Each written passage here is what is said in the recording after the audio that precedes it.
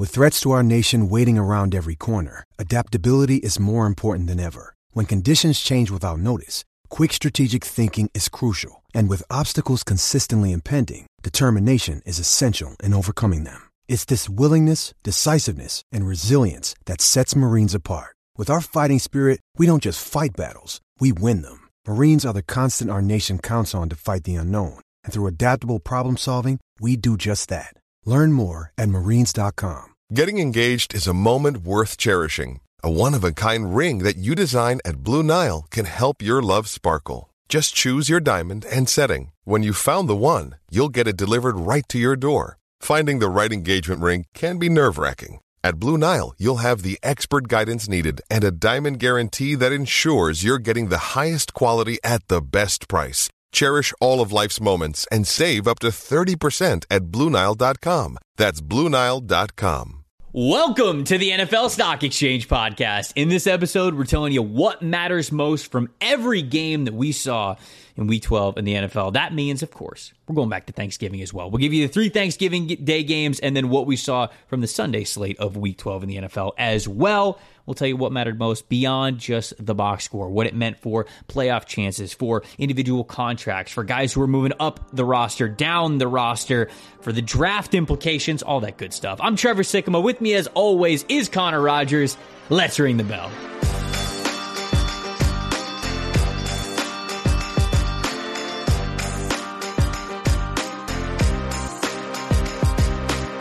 Welcome to the opening bell of the NFL Stock Exchange Podcast. I'm Trevor Sikkema. That is Connor Rogers. Joining you guys, bellies full of Thanksgiving food and eyes and brains and intake full of everything that we saw over the week that was Week 12 in the NFL season.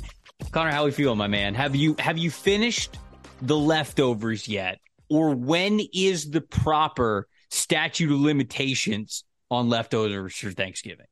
Saturday, it's time to move on. And I know people will think that's diabolical, but... No, I think that's about right. I think it's about right. Because, you got to realize, us being both 6'5", 240, we eat a lot on Thanksgiving. And so, after a couple plates on Thanksgiving, and I have to admit, I inhaled more mashed potatoes and turkey, just those 2 things alone, than I ever have in any year. By the time Friday came around, dude, I was like, I don't even want to see turkey. I don't even want to look at it. And then, of course, turkey sandwiches are just unbelievable that you do come around on it. But by the time Saturday rolled around, I was long over it. So I think that's a fair timeline, right? Yeah, I'm trying to think.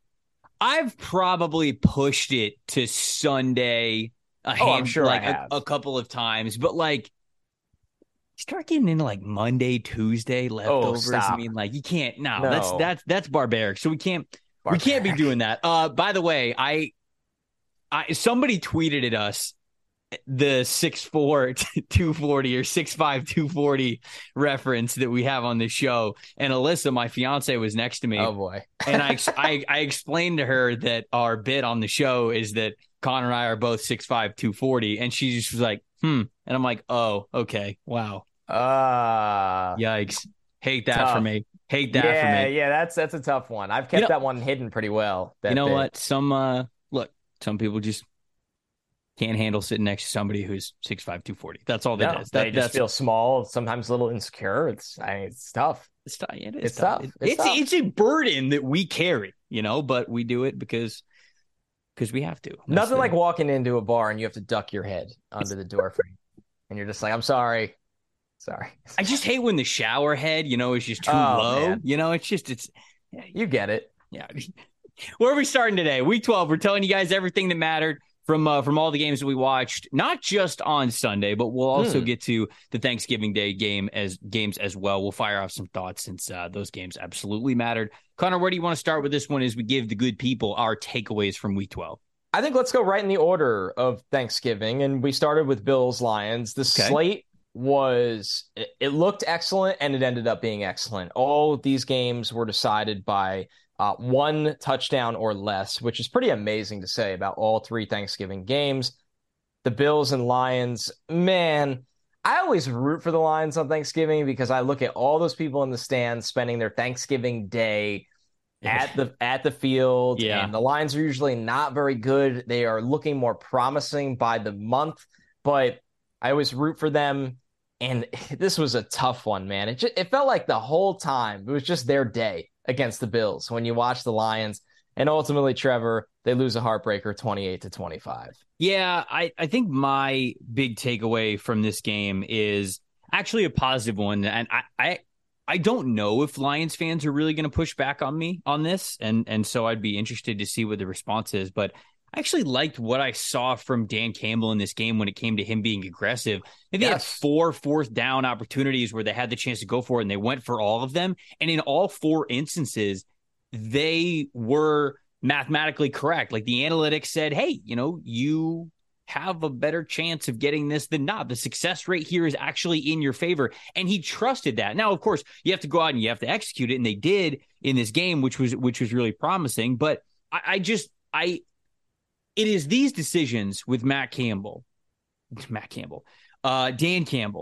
shout out Iowa State, that give me faith that I want him here next year. We've had this back and forth conversation with the Lions, obviously not going well.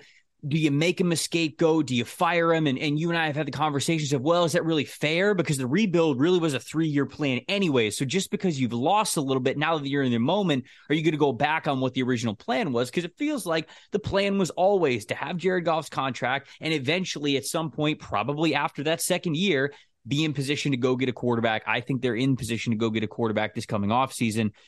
But we've wondered if Dan Campbell was going to be the guy to make that pick.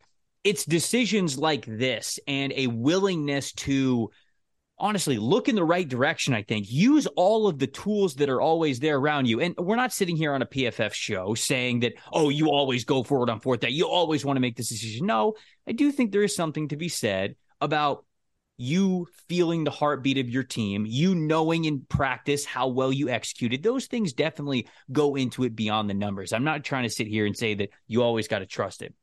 But in those situations, especially on Thanksgiving, I felt like Dan Campbell did a really great job being open to the things that could help him make the right decisions. And in that instance, that gives me faith in him moving forward, that he is the right coach for the job, that he is learning, that he is really trying to embrace everything around him. Now, I know people are going to say, hey, how they handled the play calling at the end of the first half and the second half wasn't ideal. And I agree with that. Obviously, there's some game and clock management decisions that are tough, but we see that they're tough around the NFL. In fact, it's not the last time we're going to talk about it here on this very show. So those are things that happen week in and week out. But I do think that Dan Campbell is going in the right direction. I hope he's the guy to make the quarterback pick this offseason, and I hope to give him a chance next year.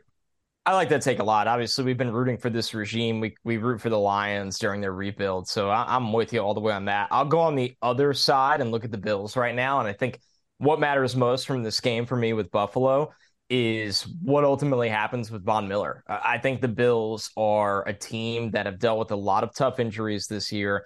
They've been beat up in their front seven, plenty. Milano, they were a different team when he was off the field. They've been very beat up on the back end with their 2 safeties, something they're still feeling the ramifications of, their offensive line. They've just dealt with injuries. And guess what? All contenders do. It's a matter of how you respond and what kind of depth your GM and your personnel department has built. But some you just can't replace. And Von Miller is one of those guys. Von Miller got that 6-year contract because the Bills felt like he was the guy that will get them over the hump of not being an AFC playoff team, not being in the AFC championship game, but in the Super Bowl. So the plan for Miller right now, it sounds like to let the swelling go down and reassess, maybe try to play with a brace. I believe something he's done before. But man, that injury for the Bills will be massive if it's something that lingers or shuts down his season and could ultimately be the most important aspect of this football game. I feel like if they would have offered Von Miller that contract that they did and said, you only have to play in the 4th quarter, they still probably would have offered him the same amount of money. Now, obviously, like I'm kidding there, but that is to your point. It is those late season, late game moments that they absolutely need him. It's why there have been times already so far this season when they have played in big games and Von Miller has shown up big that we've said worth every penny, because he is showing up in exactly the ways they need him to. And they are going to need him for that deep postseason run. They're going to need that closer, if you will, at the end of games to really help them finish off some really good teams. Okay, you want to just go in order? Dallas Cowboys, New York Giants next? Yeah, Cowboys Giants next. All right, Absolutely. Cowboys win this game 28-20, but late touchdown from the Giants made this one closer than it felt like it was going to be at the end, which is kind of saying something because the Giants were winning this game at halftime. I believe it was 13-7 was the halftime score. And then it just felt like the Cowboys offense came alive. And more so than that, Connor, it felt like you could see the talent discrepancy of these two groups. So what do you think about this one? What mattered most? I think that was it right now. It kind of shows where both of these franchises are at right now, as much as the records tell you different. The Cowboys scored 21 consecutive points in the second half. It started to not really feel like a game for much of the fourth quarter. I just look at it right now and go, I guess what matters most to me is two layers of it. One, the Cowboys are really good, and the Cowboys are a legit contender because of a stable of pass rushers, a number one corner, a franchise quarterback that for some reason is polarizing. I will never understand it. I think Dak is really, really good. I don't know how we come back to these arguments every year, and they have some weapons, and they have a two-headed monster backfield. Remember how much shit we got for drafting Dak early in the league redraft this summer? Yeah. I don't understand what people want more from Dak Prescott. So the Cowboys, what matters most is they are exactly what we think. They're a legit NFC contender. For the Giants at this point, it's rude to call them a pretender because they've just overachieved expectations beyond belief. They just haven't built the roster yet for Brian Daboll that they can get into shootouts with teams like this. That's what it comes down to for me. And that there it is. Well done, Trevor. I should have just kept going. I told you that was going to be the bit. Anytime I hear the sirens, just going to hit the salute. You just gave the salute, by the way, if you're listening audio only. But I think the glass half full for the Giants is they still hang around in these big-time games, and their personnel is not even close to what Brian Daboll is going to build here. And obviously that's going to start with how they handle quarterback in the offseason. But I look at the wide receiver position. They need another tight end. They're still going to make some changes on the offensive line. Another group that's really, really banged up. I even know a guy like Nick Gates comes in and just plays his heart out in this game. But I think for the Giants here, you could see a team that is in year one of the plan versus a team that's so far away from that. My big takeaway, and you mentioned it a little bit right there, this team needs a wide receiver one, man. That's what matters most to me. Obviously, I felt like I know we were going to talk about the Cowboys. We talked about them a little bit last week as well. I kind of came on this show and said, hey, I wasn't giving enough credit a couple of weeks ago when I said, yeah, the Cowboys are good. Are they really contenders? When they play as well as we've seen over the last couple of weeks, now, granted, not in a whole game, but they put a hurting on the Minnesota Vikings. And then for the second half of this Giants game, they really came alive again, and they showed you what this offense can be when it's clicking. And it's a tough offense to stop. It's an offense that's going to put up a lot of points on you, especially if they come out and they make it a full day. So I knew that we were going to chat about the Cowboys a little bit. Obviously, Micah Parsons, absolute animal. Andrew Thomas gave up his first sack of the season from a move that, man, Parsons and maybe only Parsons can do on that sack that he got from Andrew Thomas, which was incredible. But outside of the Cowboys, if we go to the New York Giants, because this is a draft show, obviously, they just desperately need a wide receiver one. Have not had a 1,000-yard receiver since Odell Beckham Jr. in 2018.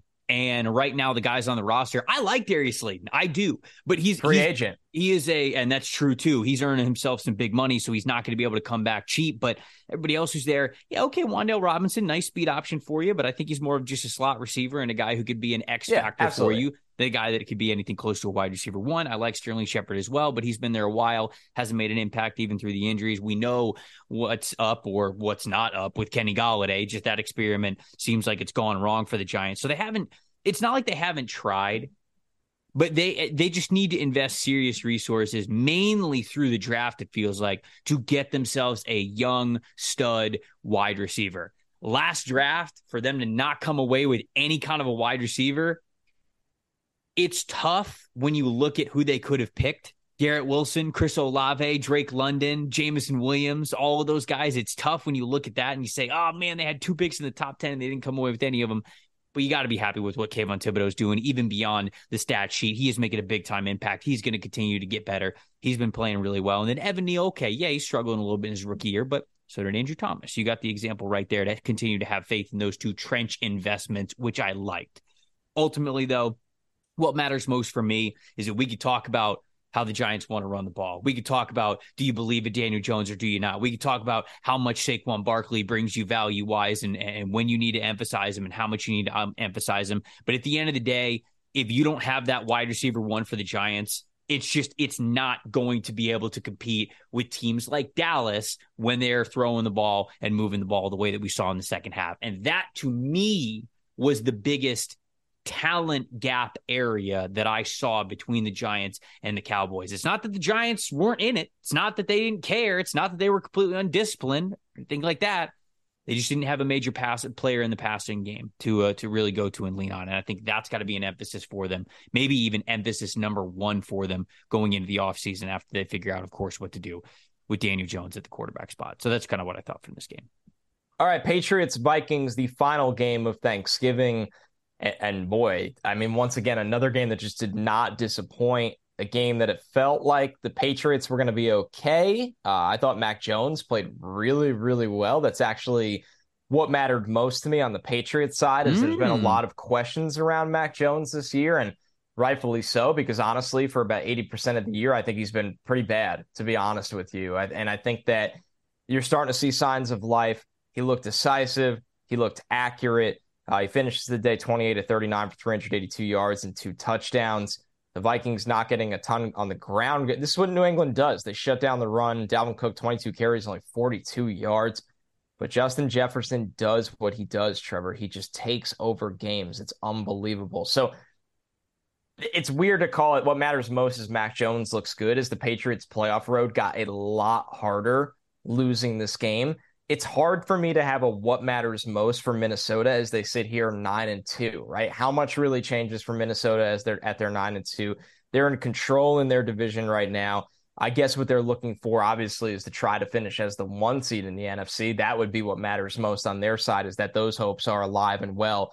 But if New England wants to make this playoff run this year, they need consistency at the quarterback position under Mac Jones. And this was the game where he kind of grabbed the bull by the horns again, finally, and said, I'm going to bring us consistency here. And our defense has been really good this year, but I'm going to be the guy to find that again. Yeah, and I think, Vikings fans would push back on that and say that the defense played bad and it's kind of been up and down all year. But still, you've got to have a quarterback that can capitalize on that. And I do agree with you. This is a good Mac Jones game. And you mentioned it, playoffs. I mean, the Patriots are not out of the playoffs right now. 32% chance, according to our simulations at PFF.com. But tough schedule. Hey, it's still 32%, right? You're still alive in it. And to your point, if you're still going to be alive, only way that 32% ends up being 100% is if Mac Jones can be somebody for you. If he can be a big-time playmaker for you down the stretch. My what matters most is,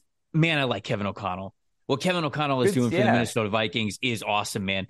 Vikings have 2 losses this year. One of them was you were not even close in week 2 against the Philadelphia Eagles. They bounce back the next week, and they get a nice win against a divisional opponent in the Detroit Lions. Last week, they had you were not even close loss against the Dallas Cowboys, and guess what? They come back, short week, take care of business, get a win against New England Patriots. I really love that from him. We talked at the very beginning of the year how it felt like O'Connell was already good at the things that you're supposed to be good at as a first-time head coach. So I emphasize the scripted plays, right? The drives that you have at the beginning of the game, the very first drive of the game, the 2-minute drills, how you open up the second half, and then, of course, the 4-minute, 2-minute drills to end the game as well. Those play calling structures, what to do, where to put the ball, how to get in your biggest player's strengths, that looked really great to me. And I said at the beginning of the year,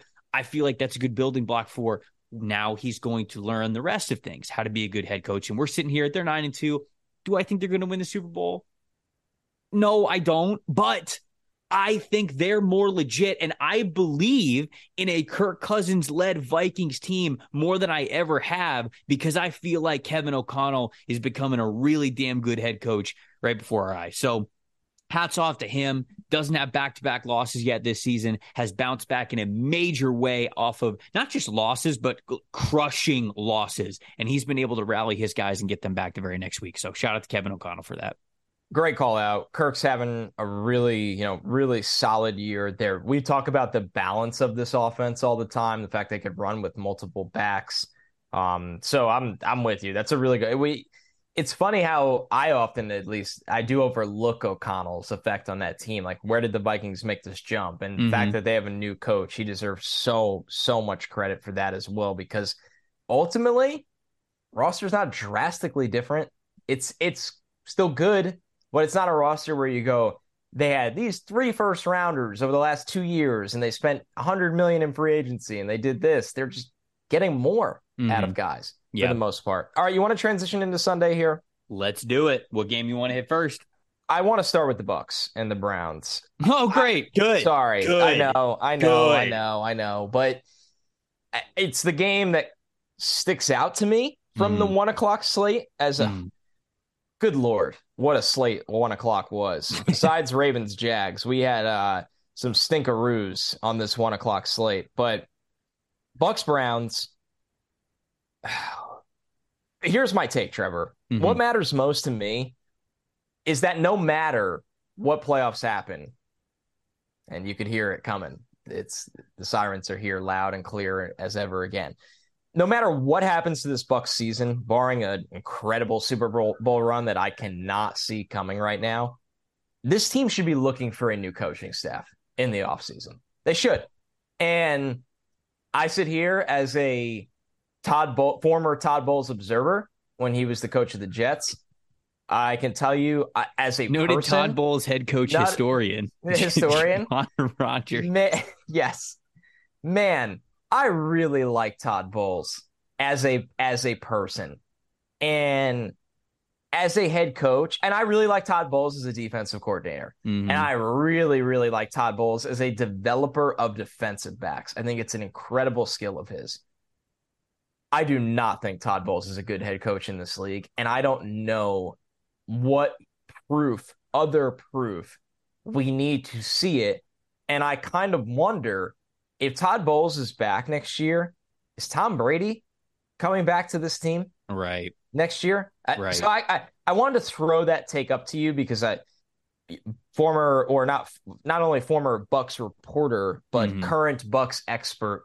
If you see it as panic alarm as much as I do in that area. Yeah. My one thing that matters most is that Tampa's an unserious playoff team.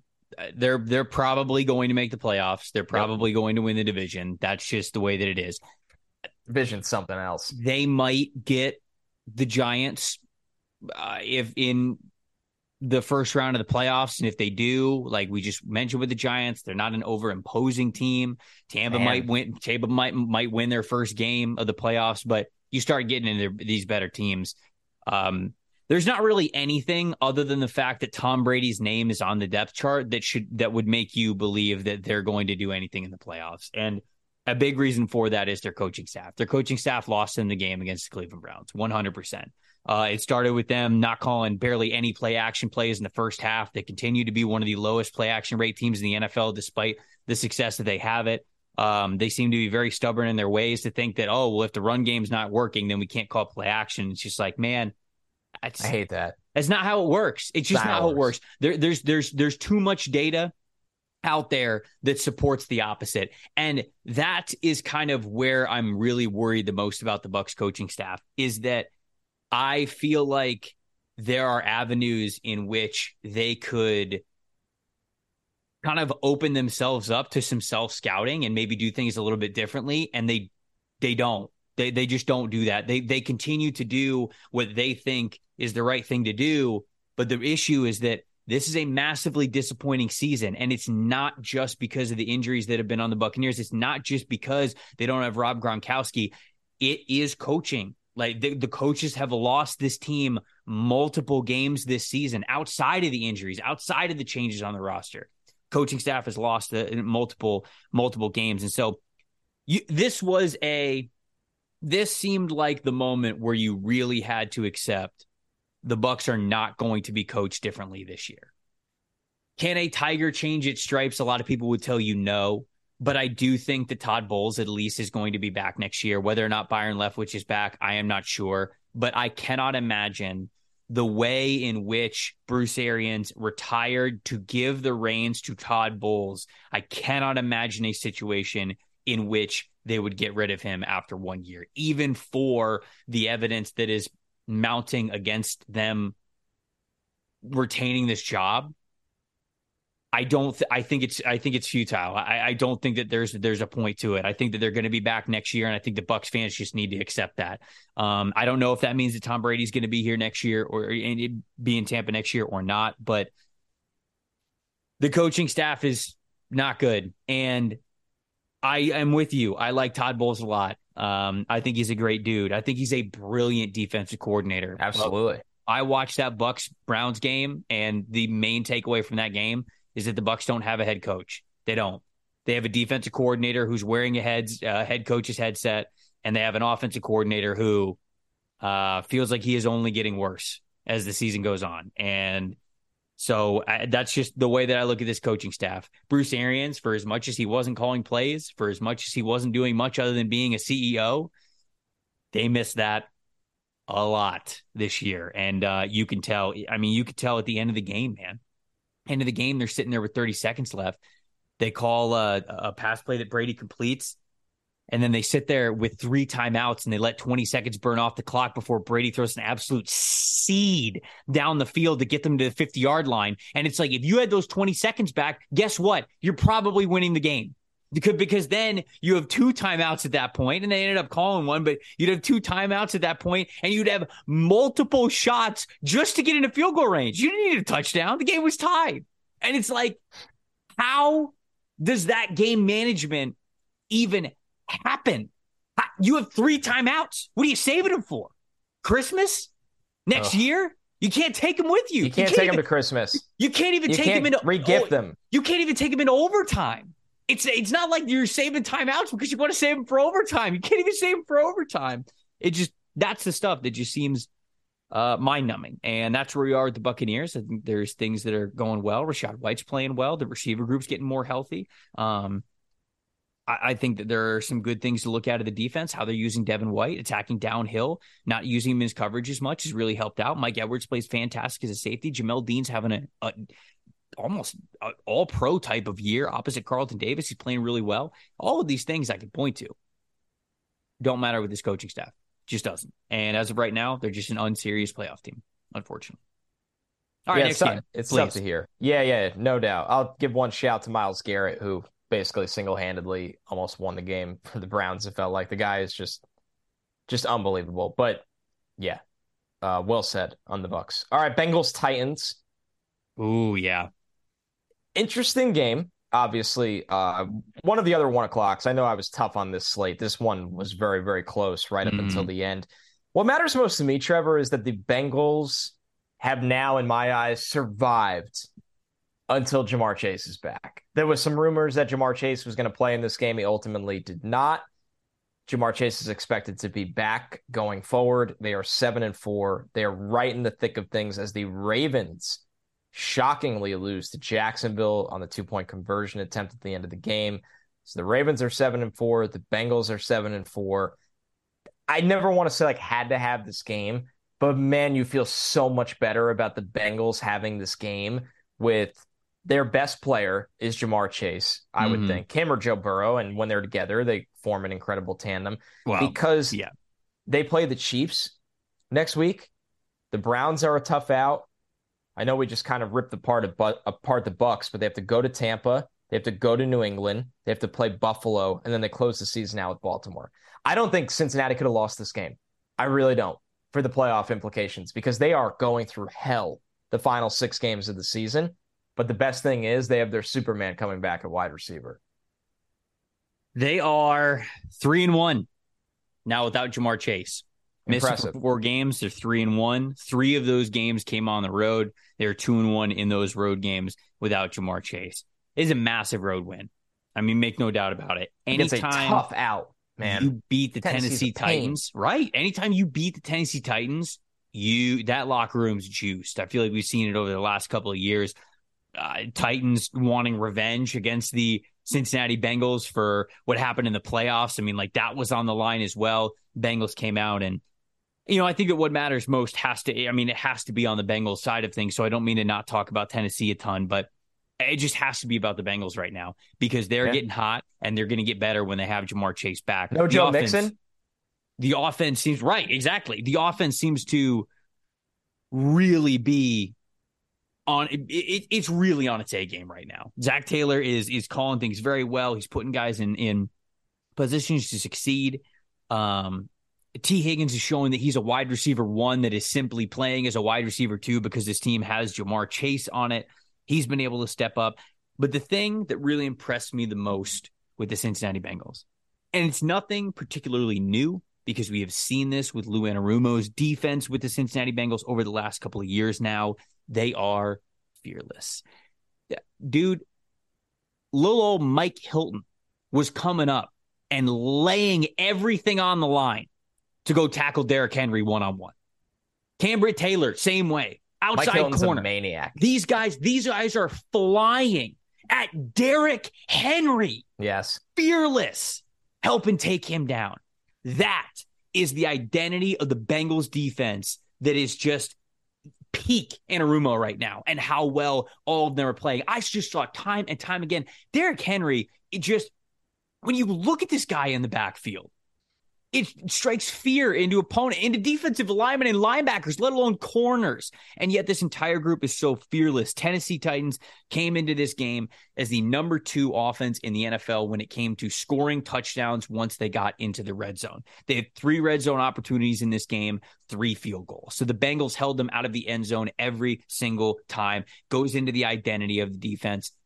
This is a unit that we all love to talk about the offense because it's got the flashy players. But the reason why the Bengals are a big contender is because they've got the offensive players and the defense is playing like it has been over the last couple of weeks. If they continue to do this, they're going to give the Chiefs a run for their money next week. They're going to give the Bills a run for their money when they come into town a month later, and they're going to be one of the more feared teams in the playoffs. Unlike last year when it felt like they were going to be the underdogs. If they can keep this going, nobody's going to be sleeping on the Bengals anymore. Incredible win. Cannot be understated how big of a win this was for the Cincinnati Bengals. I think not just from a standing standpoint, but an attitude standpoint as well. This team is getting hot and they believe they are too. Man, the Bengals to me, and maybe I don't mean this as a backhanded compliment, but they just remind me of the Spartan strategy of they are all powerful as a unit the way they play. There is no one great warrior to me with the Bengals. I look at them and just go, they are all just pieces that come together, and everybody does their little teeny tiny part to formulate a very, very successful unit. Look at all these teams we talk about, like the Browns, Myles Garrett, right? You think of him. Like you always think of a star on every good defense. And with the Bengals, they really just play as a team, and that absolutely points to the coaching staff and the discipline of the team as well. As long as go ahead. Because you said they're Spartans, right? Isn't that what you said? How they're all great together. As long as Burrow is Leonidas, and Ja'Marr Chase is the dude with long hair who basically is like daring someone in Xerxes' army to kill him. As long as those two guys are those two characters, then I'll agree with that analogy. When they're just slaughtering everybody in the beginning and they're screaming "No prisoners, no mercy." Iconic film scene. Iconic. I watch it a couple times a year. I watch 300 at least once a year. How can you not? It makes you feel alive again. Great movie. Don't care if people call it a great bad movie. It's a great movie. Can I read an ad first before we get on the next game? Yes. I'm fired up. Got to talk to you guys about our friends over at DraftKings. I'm fired up for our good peeps over at DraftKings too. An official sports betting partner of the NFL. This is my go-to when we're betting on the NFL this holiday season. Obviously not just for Thanksgiving, but we're just getting started with the holidays, Christmas, New Year's, all of that. This is a great place to take what you get from PFF.com, the Green Line betting dashboard, and put it into action. They'll do all the same game parlays. They'll do the odds, the over-unders, the player props, everything over at DraftKings on their app. Right now, new customers can bet just $5 on any NFL team to win a game, and you get $150 in free bets if you do. Check this out. Right now, everybody can earn up to 100% boost on their bets with DraftKings stepped up same game parlays. So one single game, but you're betting a lot of different things. You can bet the spread, you bet the money line, you can bet player props, everything. The more legs you place, the more you can get in return. Go to DraftKings Sportsbook app and play same game parlays and combine all multiple bets, which team wins, player props, all that stuff. More legs, bigger boost, bigger the prizes, of course. Download the DraftKings Sportsbook app now. Use promo code PFF. Place a $5 bet on any NFL team to win their game and get a $150 free bets if you do. Only at DraftKings Sportsbook with code PFF. Minimum age and eligibility restrictions apply. See show notes for details. Also want to talk to you guys about our friends over at No House Advantage. They're changing the game in fantasy by offering the most dynamic fantasy platform available today. You play in pick'em contests versus other people for a shot at winning 250,000 cold ones in cash. Download the app, choose a contest, select your player props, earn points for correct picks, and climb the leaderboard for your shot to win big money every single day. You can also test your skills versus the house and 20 times your entry if you hit all of your picks. You can bet up to 5 player prop, over-unders, or individual player matchups across every major sporting league, which is NFL and NBA, PGA, MMA, NASCAR, all of them. Sign up with the promo code STOCK, STOCK, at nohouseadvantage.com or download the app in the App Store to get your first deposit match up to $25. Make sure you check out No House Advantage today and experience daily fantasy sports redefined, because it's not just about how you play, but also where you play. And you guys definitely will not want to miss out on this. Where are we going next? What game we hitting next, Connor? Real quick, we'll do Texans-Dolphins. Okay, go ahead. I'll let you. I don't know real quick, but maybe this was a blowout. It was 30-0 at halftime. The Texans, kicked some field goals in the second half. This wasn't a fair fight. It just wasn't a fair fight. It was like Mike Tyson coming out of the corner against an amateur. And the good news is the Texans should be losing right now. The Texans need Bryce Young, number 1 overall. It's something we talk about all the time on this show. It'll be interesting how their other potential top 10 pick ends up with Deshaun Watson coming back for the Browns. They are in control of that Browns pick. But Houston losing is a good thing. They have a lot of different question marks right now, but it all starts and ends at quarterback for me. Trevor, I believe you had a pretty strong Dolphins take, so I'll hold off on getting into the Dolphins here. No, I don't know if it's a pretty strong Dolphins take, but or a Dolphins take, I should say. How many teams are you taking over Miami right now? Right? Like Miami lines up against any team in the NFL. How many teams are you confidently taking over Miami, even just by a little bit? Kansas City? That's probably it for me. I would take the Chiefs. Right. I'll tell you what, one I'm dying to see, and we get it next week. I want to see them against the Niners right now, because that team awesome. knows Mike McDaniel. It's awesome. There are a handful of teams for sure that I think are in the conversation. I don't mean to say that the Dolphins are in a tier of their own, and that, the Eagles, the Bills, the Bengals, the Niners, the Vikings. I don't mean to say that these teams have no shot against the Dolphins. But if you're asking me to pick a winner in one of these games and they're lining up next week, I'm probably picking the Dolphins over every team that's not named the Kansas City Chiefs. I just am. They're playing that well. They are executing exactly what they want to that well. They're scoring at such a high clip. The defense is making plays when they need to. It's not a dominant defense, but they're making plays when they need to. What matters most about Miami is, are they peaking too early? Now, of course, you don't want to sit here. You can't control that. There's nothing that you can do about it. It's not like you want to go, hey, let's lose some games so you peak later in the season and get to the playoffs. That's not something that happens. I just wonder, does this team, which is new to their winning window as we're going to see them in the playoffs this year, is this a team that knows how to sustain success and continue to ramp that up even further once you get to the postseason? That is a question that I am fascinated to learn the answer of over the next month and even over the next 2 months once we get into the playoffs. Because right now, Miami's, like I said, if Miami's lining up against any team that's not named Kansas City, I'm probably taking the Dolphins just because they are that unstoppable, it feels like. But can they keep that going? That's the biggest question mark. That's what matters most. That's something I'm very fascinated to see what the answer is. Teron Armstead with a pec strain per NFL media rap sheet, Tom Pelissero. There's a noticeable difference when Teron Armstead is not in the game for this team. And that not being a tear is massive for Miami. All right. Moving on to Jets-Bears. Not a good game. The Bears came out and played. What are you talking? What are you talking about? Not a good game. What are you talking about? This is Justin Fields versus Zach Wilson, dude. This is the premium quarterbacks of the 2021 NFL Draft going head to head here. Well, we thought we were getting Zach Wilson, Justin Fields, and sunshine and rainbows. What we got was an injured Trevor Siemian and Mike White in a pouring rain at MetLife, where the Bears actually dealt with some big injuries in this game. Both Darnell Mooney and Eddie Jackson came out of this game. Both injuries looked somewhat serious. And, I give the Bears credit the way they came out. They were a tough out in the first quarter of this game, maybe even the first quarter and a half. And then they just don't have the horses right now. Mike White shredded this defense. He shredded this defense. And what matters most to me, because I'm not going to sit here on a grandstand and say, the Jets are back. They're firing on all cylinders. Mike White's the GOAT. Like, this is a game the Jets should feel good about because the Jets are in a significant playoff race for the first time in a very, very long time. But what actually matters most is that they can evaluate their two significant investments at wide receiver in Garrett Wilson and Elijah Moore, and that Elijah Moore is locked the F back in. Elijah Moore looked really good in this game. He caught a touchdown. He had a big 40-plus yard catch and run. Garrett Wilson was unguardable.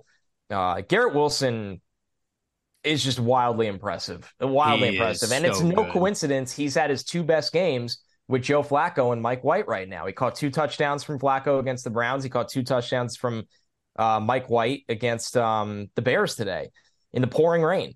It's just the Jets are a team that have made significant investments at wide receiver. Elijah Moore with a top 35 pick 2 years ago. Garrett Wilson with a top 10 pick this year. Those guys look like stars.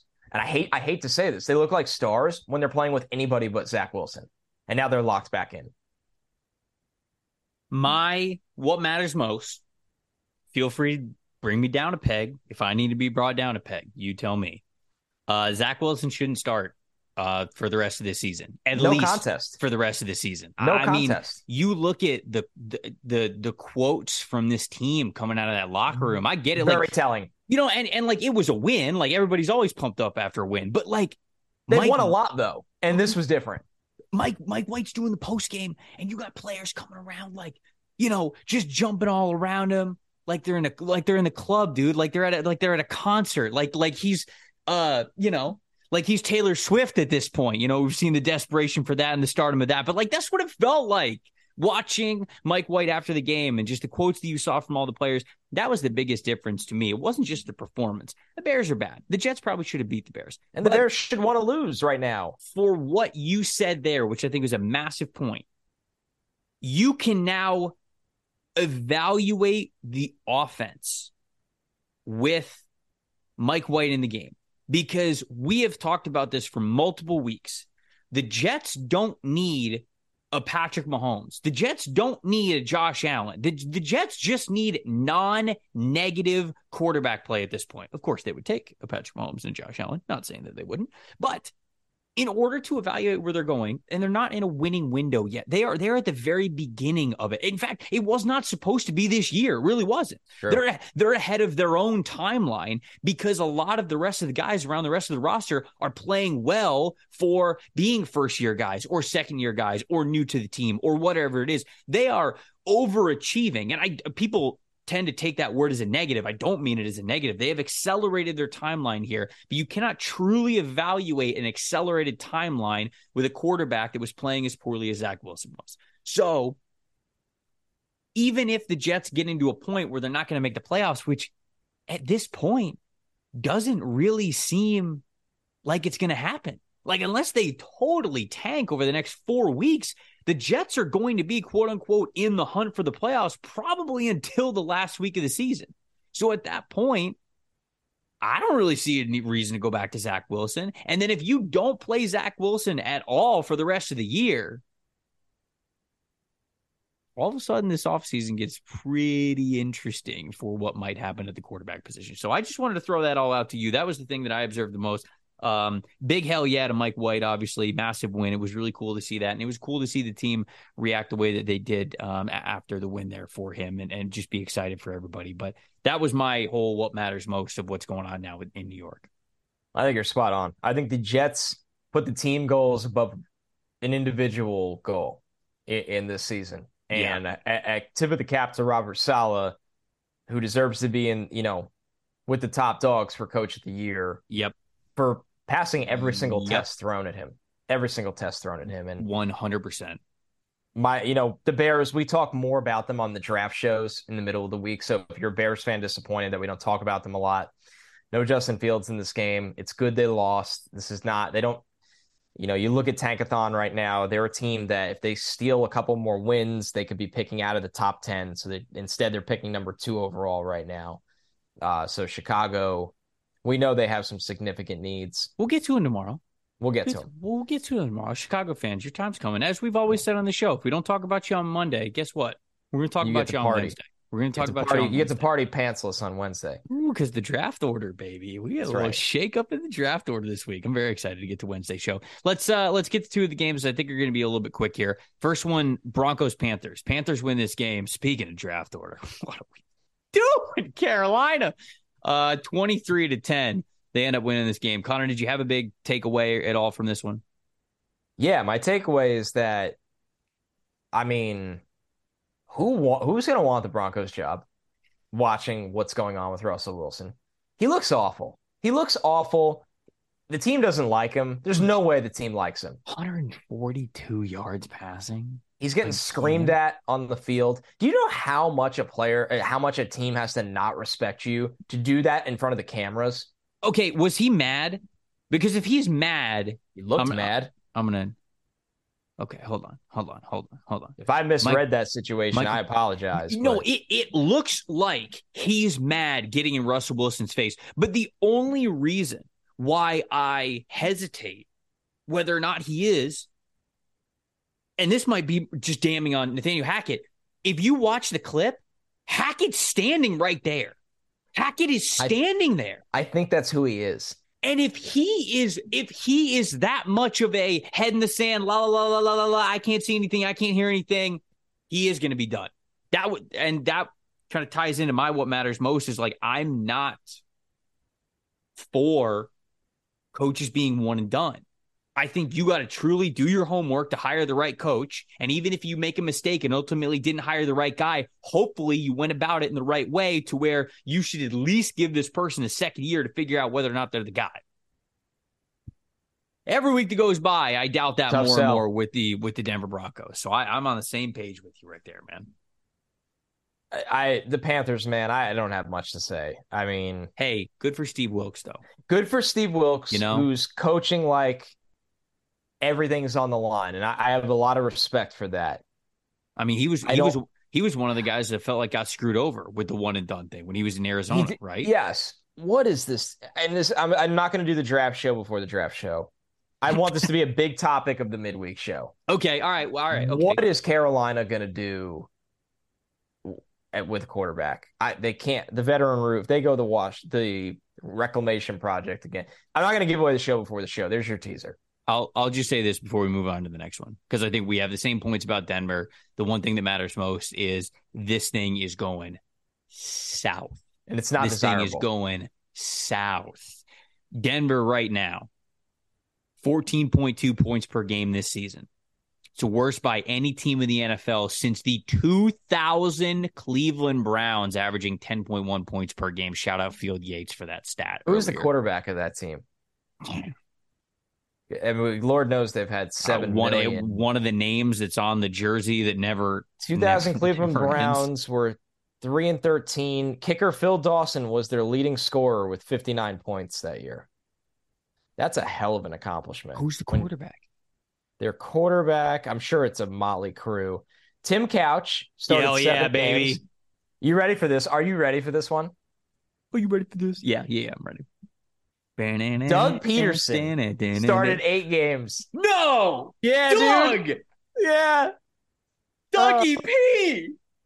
He threw 2 touchdowns and 8 picks. It's not good. It's probably not great. Averaged 5 yards. And just 17 years later, he'd lead the Philadelphia Eagles to their first Super Bowl. What a redemption story. He needed that. Without that 2000 season, he would have never became the Philadelphia Eagles head coach. That's a good segue. You want to go to the next? You want to go to the Jags game? Yeah, this was a good game. Good segue here. Jags taking down the Baltimore Ravens by a score of 28-27, thanks to a bring your own guts 2-point conversion attempt from the Jacksonville Jaguars. Such a Doug move. Well, what'd you think of this one? What mattered most? Trevor Lawrence coming up clutch in the fourth quarter. What else do you need? What else do you need to say?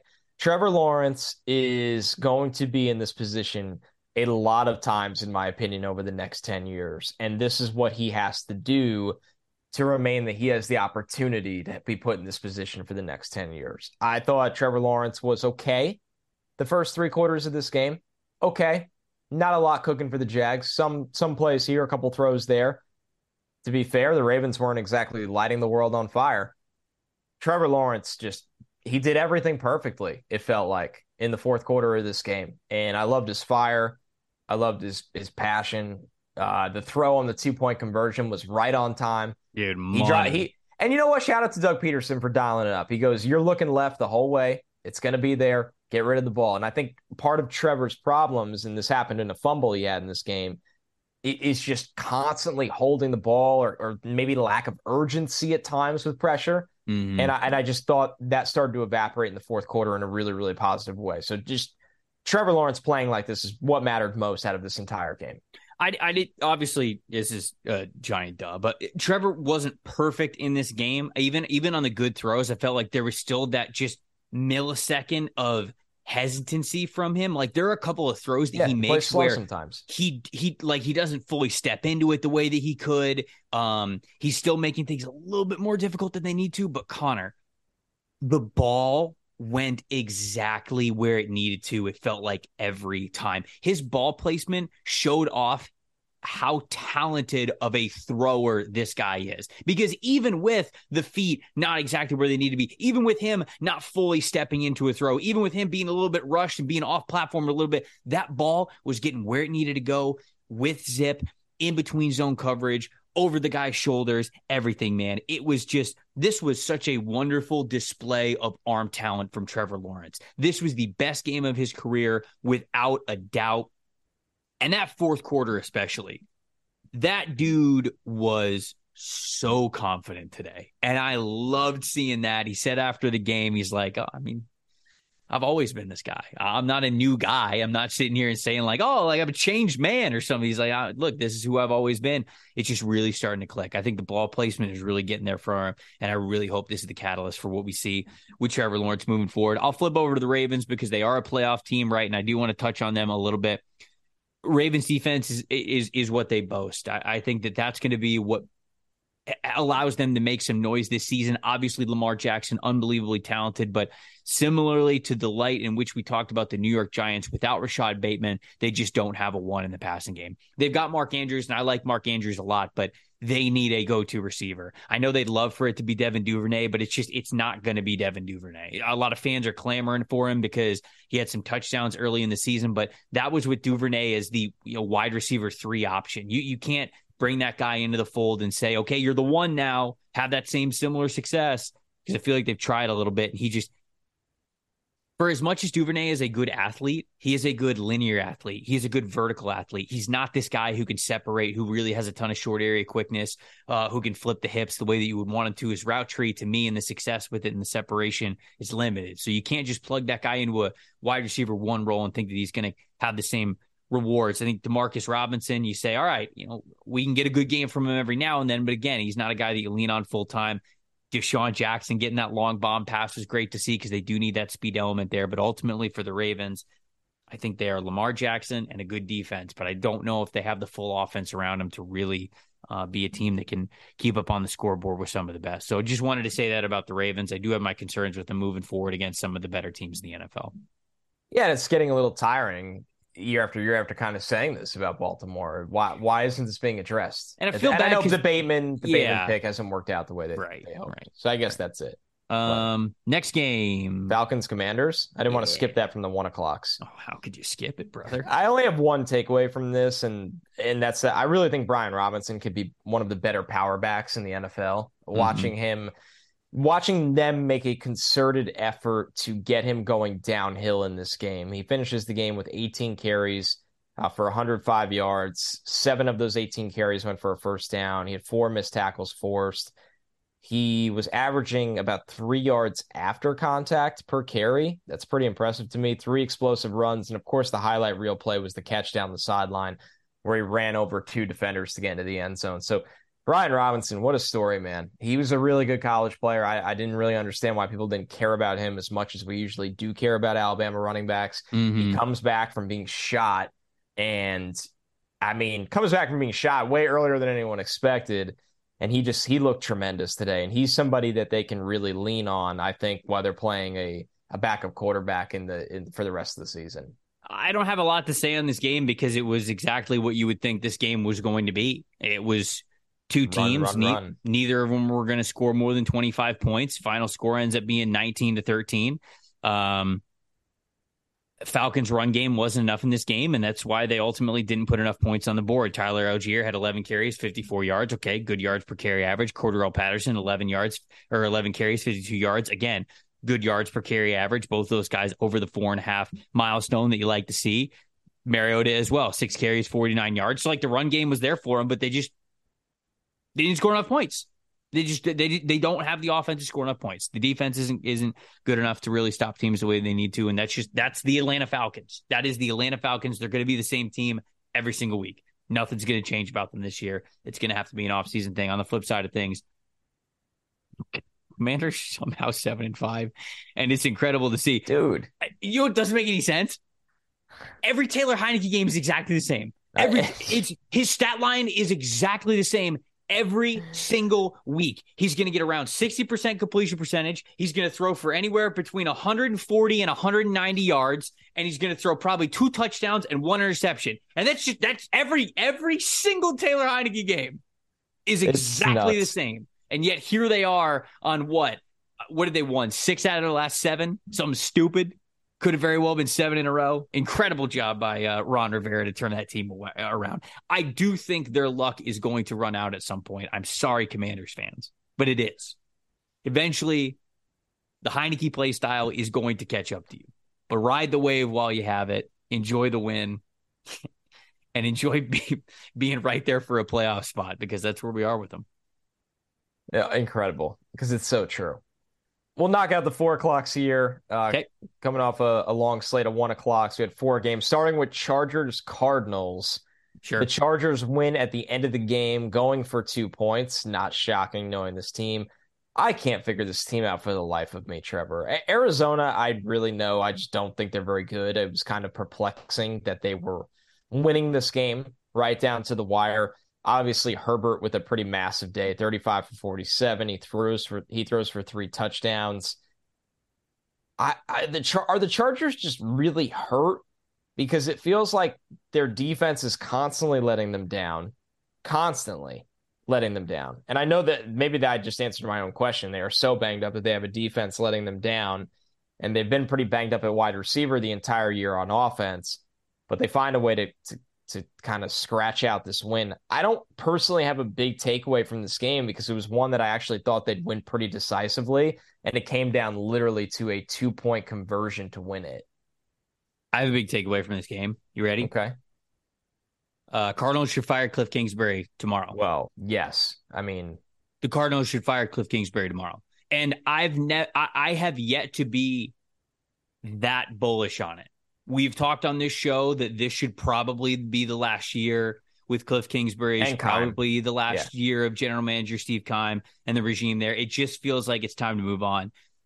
They should fire Kingsbury tomorrow. Connor, Cardinals led this game by a touchdown in the 4th quarter.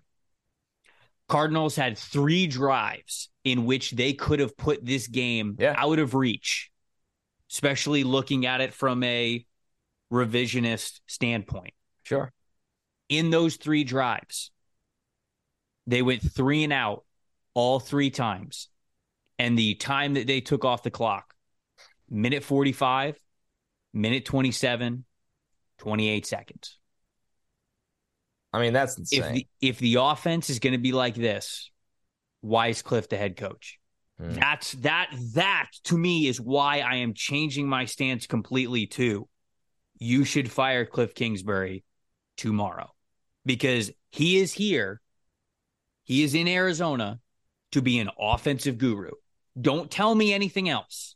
That's why you hired him. 100%. They had 3 drives to get any points at all and win this football game. And they went 3 and out, 3 and out, 3 and out. I'm done. It's spot. I didn't even have a Cardinals take because I feel like I just have nothing left to say about them, but I'm glad you had the words. I went into this game just caring about the Chargers, and the Cardinals should not be at this point of their season, but you just hit the nail on the head that they don't know how to close out games, right? They don't know how to close out games. This is how their season's gone. They got blown out by the Chiefs. No, their offense isn't any good. They don't even know how to play offense. Cliff Kingsbury's their head coach. Well, the offense has no rhythm, right? Yeah. That's always the issue with, and some people blame Kyler, some people blame Cliff. I think it's just a total disaster all around. But Kyler is going to be here. And you can't say that about Cliff. Nope. Extensions are not. Extensions are not. They can't be back. They cannot be back. Which transitions us to a fascinating conversation. Sorry, did you have more in that game? No. What was the fascinating conversation? I didn't mean Raiders Seahawks. Mm-hmm. Tough loss Raiders for win, Seattle. baby. Raiders win. The Raiders win. And the reason I said fascinating conversation about they can't be back, I'm pretty sold that Josh McDaniels will be back. I didn't think they needed this win for that to happen. I was always convinced they were going to give McDaniels and the regime of his choice in the front office at least 2 years, especially to not pay a million different guys. The most fascinating thing to me in this game, Trevor, is Josh Jacobs is out of nowhere maybe the best running back in the NFL, or at least the most productive, I would say. And they didn't pick up his 5th-year option. Dude, he was playing in the Hall of Fame game. He was in the Hall of Fame game. Or whatever. Was it the Hall of Fame game? No. Yes, he was in the Hall of Fame game, like in the thick of it, with guys that are probably nowhere near an NFL roster right now.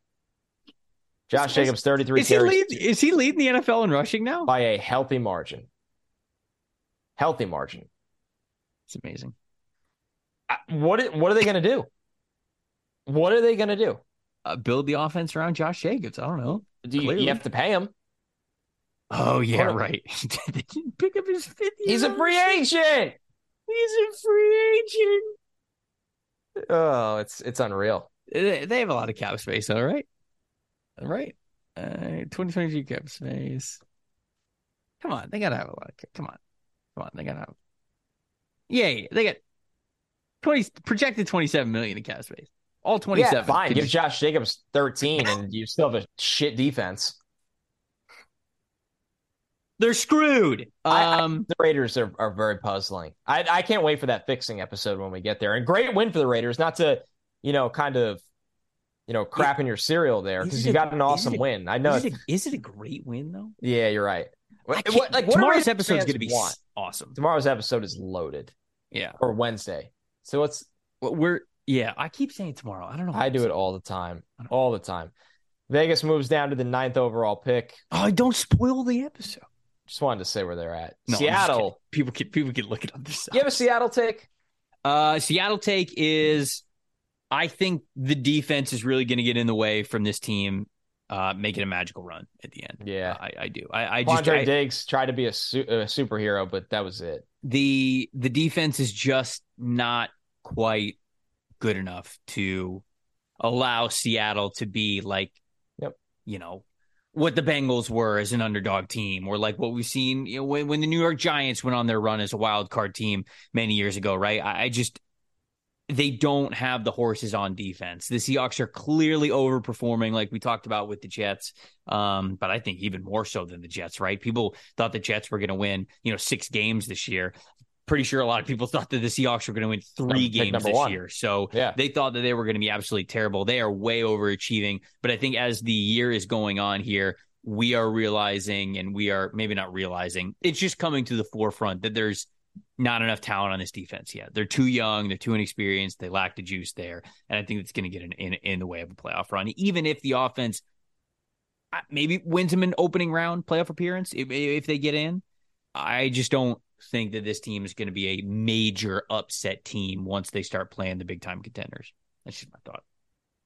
But on the flip side, it's we looked at it like they need to pick number 1 or 2 so they get a quarterback. And in the flip side of this year of them playing themselves out of that pick, they found one in Geno Smith, who made one of the best throws I saw today to lock it. And they have the number 4 overall pick with the Denver Broncos right now. But I'm not gonna spoil the Wednesday episode. Yeah, things are still really, really good for Seattle. This was just, of course, a bit of a soul crushing loss because of who you were playing. Rams Chiefs.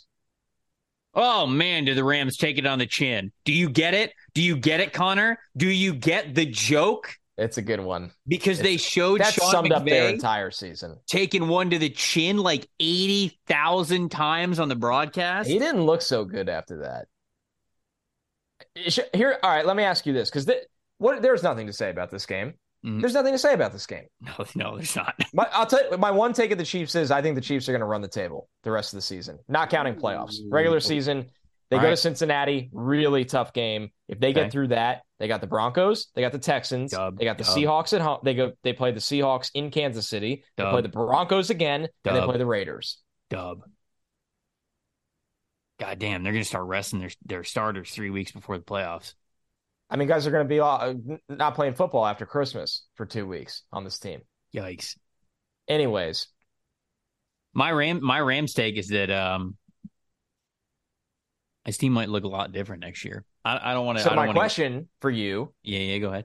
Is Sean McVay going in the booth after this year? Yeah, I think there's a big reason. There's a big reason to believe that. Obviously, he's not going to get uppercutted if he goes to the booth. Although maybe he does, depending on who his play-by-play guy is. No, I think that we've talked about this podcast before, and it's been reported on Twitter from a couple of people that McVay seems to be pretty tied to Stafford. And if Stafford's injury is serious enough to where he's going to miss the rest of the season, he's already suffered the concussions, right? He's had those things in his history as well. Is it time for Stafford to walk away? He got the ring, right? I mean, like, that was the whole point of it. And Stafford's been beat up a ton throughout his career. We know that for sure. He doesn't have anything left to prove, if you will. He's already proven that he can play through toughness. He's been a guy who's played on losing teams and tried to elevate them. He played with Calvin Johnson, had some unbelievable seasons. He got to play with Sean McVay and Sean McVay's offense, and it resulted in his Super Bowl ring. If your body is breaking down on you, dude, get out. Get out, go right off in the sunset with your wife and your family and just be happy. You're a millionaire. You're a Super Bowl champion. You've accomplished so many things. And so I think that for that reason, there's a legitimate, if Stafford misses the rest of the year, if the injury is bad where Stafford misses the rest of the year, I think there's a realistic shot that he retires. If he retires, I think there's a very realistic shot that Sean McVay does as well, because they clearly don't have another quarterback option there. For them to get another one that would vault them into the Super Bowl conversation, they would have to be paying draft picks, which they do not really have. And Aaron Donald has talked about retiring too after he got his ring, and Rams just might look a lot different next year. They just might look a lot different. Is all I'm saying. They don't need a renovation. They need the house bulldozed. I mean, they will if these dudes start to retire. Yeah, I mean, the whole roster is basically going to get unrecognizable.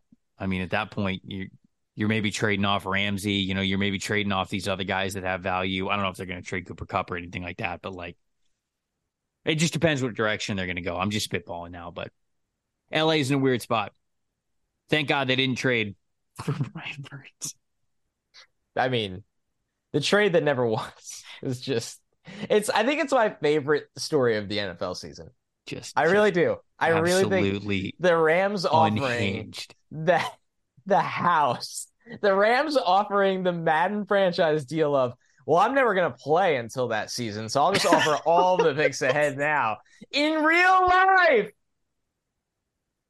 Oh, my God.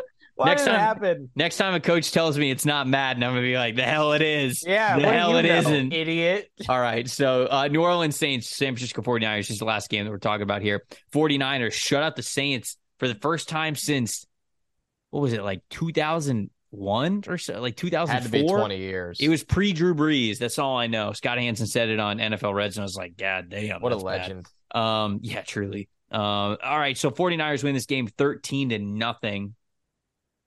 Saints had some opportunities. I mean, they shot themselves in the foot a ton. I think the big takeaway from this game is that clearly the Saints cannot move the ball on offense if they don't rush the football, right? If they're running the football well, then you can complement that with a passing game. But at this point, that's what I think Andy Dalton is. I think it's just a complementary piece of what they have in their offense. Andy Dalton's definitely not a takeover kind of guy. I said it last week. I'd love for them to start Jameis Winston because you know that Andy Dalton's not going to be on the team next year.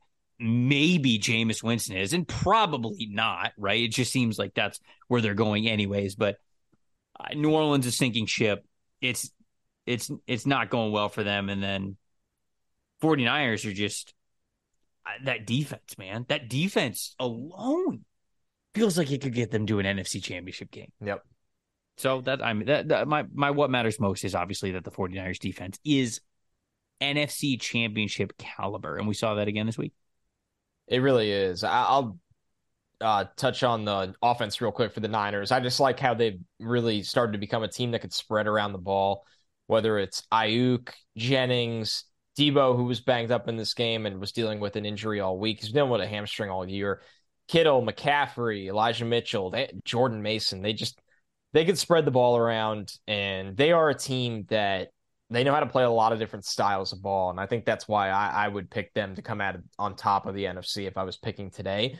With the Saints, it is unfathomable that at 4-8 they are still in this division race. Unfathomable at 4-8 that they are in this division race. If they're not going to move to Jameis next week, I don't know when they will. They're just not getting anything from Dalton. The 2 fumbles from Kamara were daggers. And you said you don't know if Jameis is going to be there next year. Do you know he has $11.2 million in dead money if they cut him? With 3 void years. 3 void years. Look, at least the Saints have a lot of cap space. Well, it's not real. Well, at least the Saints have a lot of cap space next year. What are they, like negative 70 million? They're going to be pulling every cushion off the couch for change. Every cushion. All right, so before we get out of here, Chris just tweeted at us. Chris Burnham said, it's a pity that Tampa Bay Trey and Connor J. Rogers are probably doing the pod right now because this game is very drunk in very good ways. Green Bay versus Philly. I just checked the score. It's 20-20. 20-20. I was trying to keep up with it loosely when we were doing the pod, but it's just very hard to focus. There's 7 minutes left. I think Aaron Jones just did something bananas because... Did he? Yeah. Hurts has 121 rushing yards? Already? What the heck is going on? We've got 7:40 left in the second. All right. Okay. Well, maybe if it's that much of a thriller, we will touch on it if we talk about those teams on Wednesday. Almost said tomorrow. I have to genuinely think about it. I can't wait for the draft show this week. And I thought it was a good what matters most. There was a lot of good games. Dude. It's just you don't want to give away the goods. You know what I thought about? I thought about this weekend. College football isn't over. Obviously, we have a lot of cool, like, unique matchups that are coming up with the bowl games and obviously, like, the championship games too. But regular season's done. Done. Like, we get to I'm diving into film this week. I'm getting to guys like, I don't want to say final evals because a lot of them you can watch their whole season. Right. You can watch their whole season now. It's time, baby. It's the best. We're going back over position by position. The draft show has a heartbeat again. We're getting back to the beauty of it. It's going to be a lot of fun. It's going to start on Wednesday, though. We're going to talk about the updated draft order. We're going to give you some guys that played really well this weekend. And then, I don't know, maybe we'll devise a little game plan, switch up the podcast schedule a little bit. Like I said, like maybe get back into some of the film breakdowns and maybe get to some revisions of position rankings, like what we had over the summer versus what we could have in some. Again, I don't want to say final evals, but like end of regular season. Our big board eventually, the stock exchange big board. Give you a little stock up, stock down. Get back to what the show is all about. And the show will look like Mondays because season's going to end for a lot of teams in a month. Mm-hmm. So we have the extra week this year, but we have time for that. But it'll be, I mean, last year I know we covered, this is when the pod was born, we covered the playoffs, but we also covered a lot of mock draft Monday related things. So the pod just evolves. Great way to put it. Evolve. We're not changing, we're evolving. It's like a Charmander to a Charizard, this pod. Yeah, it's like when we went from feeble young men to 6'5", 240 pounds. 3% body fat. 3% body fat. Max bench 650. 650? I'm done. All right, everybody. Appreciate you guys listening to the show. As Connor said, appropriately, we won't be back tomorrow, but we will be back on Wednesday. Like I said, we're going to update the draft order. We're going to talk about some team needs for a lot of these teams. And man, the draft order shook up in a big way this week. So we'll preview, give a little mini mock draft for the top 5, top 10, talk about what your teams could be looking at. Go over some of the top 20 as well, just as the order as it stands today. So we'll get back into the roots of what this draft show is all about. I'm Trevor Sikkema. That is Connor Rogers. Thank you guys so much for watching the NFL Stock Exchange. See you guys on Wednesday.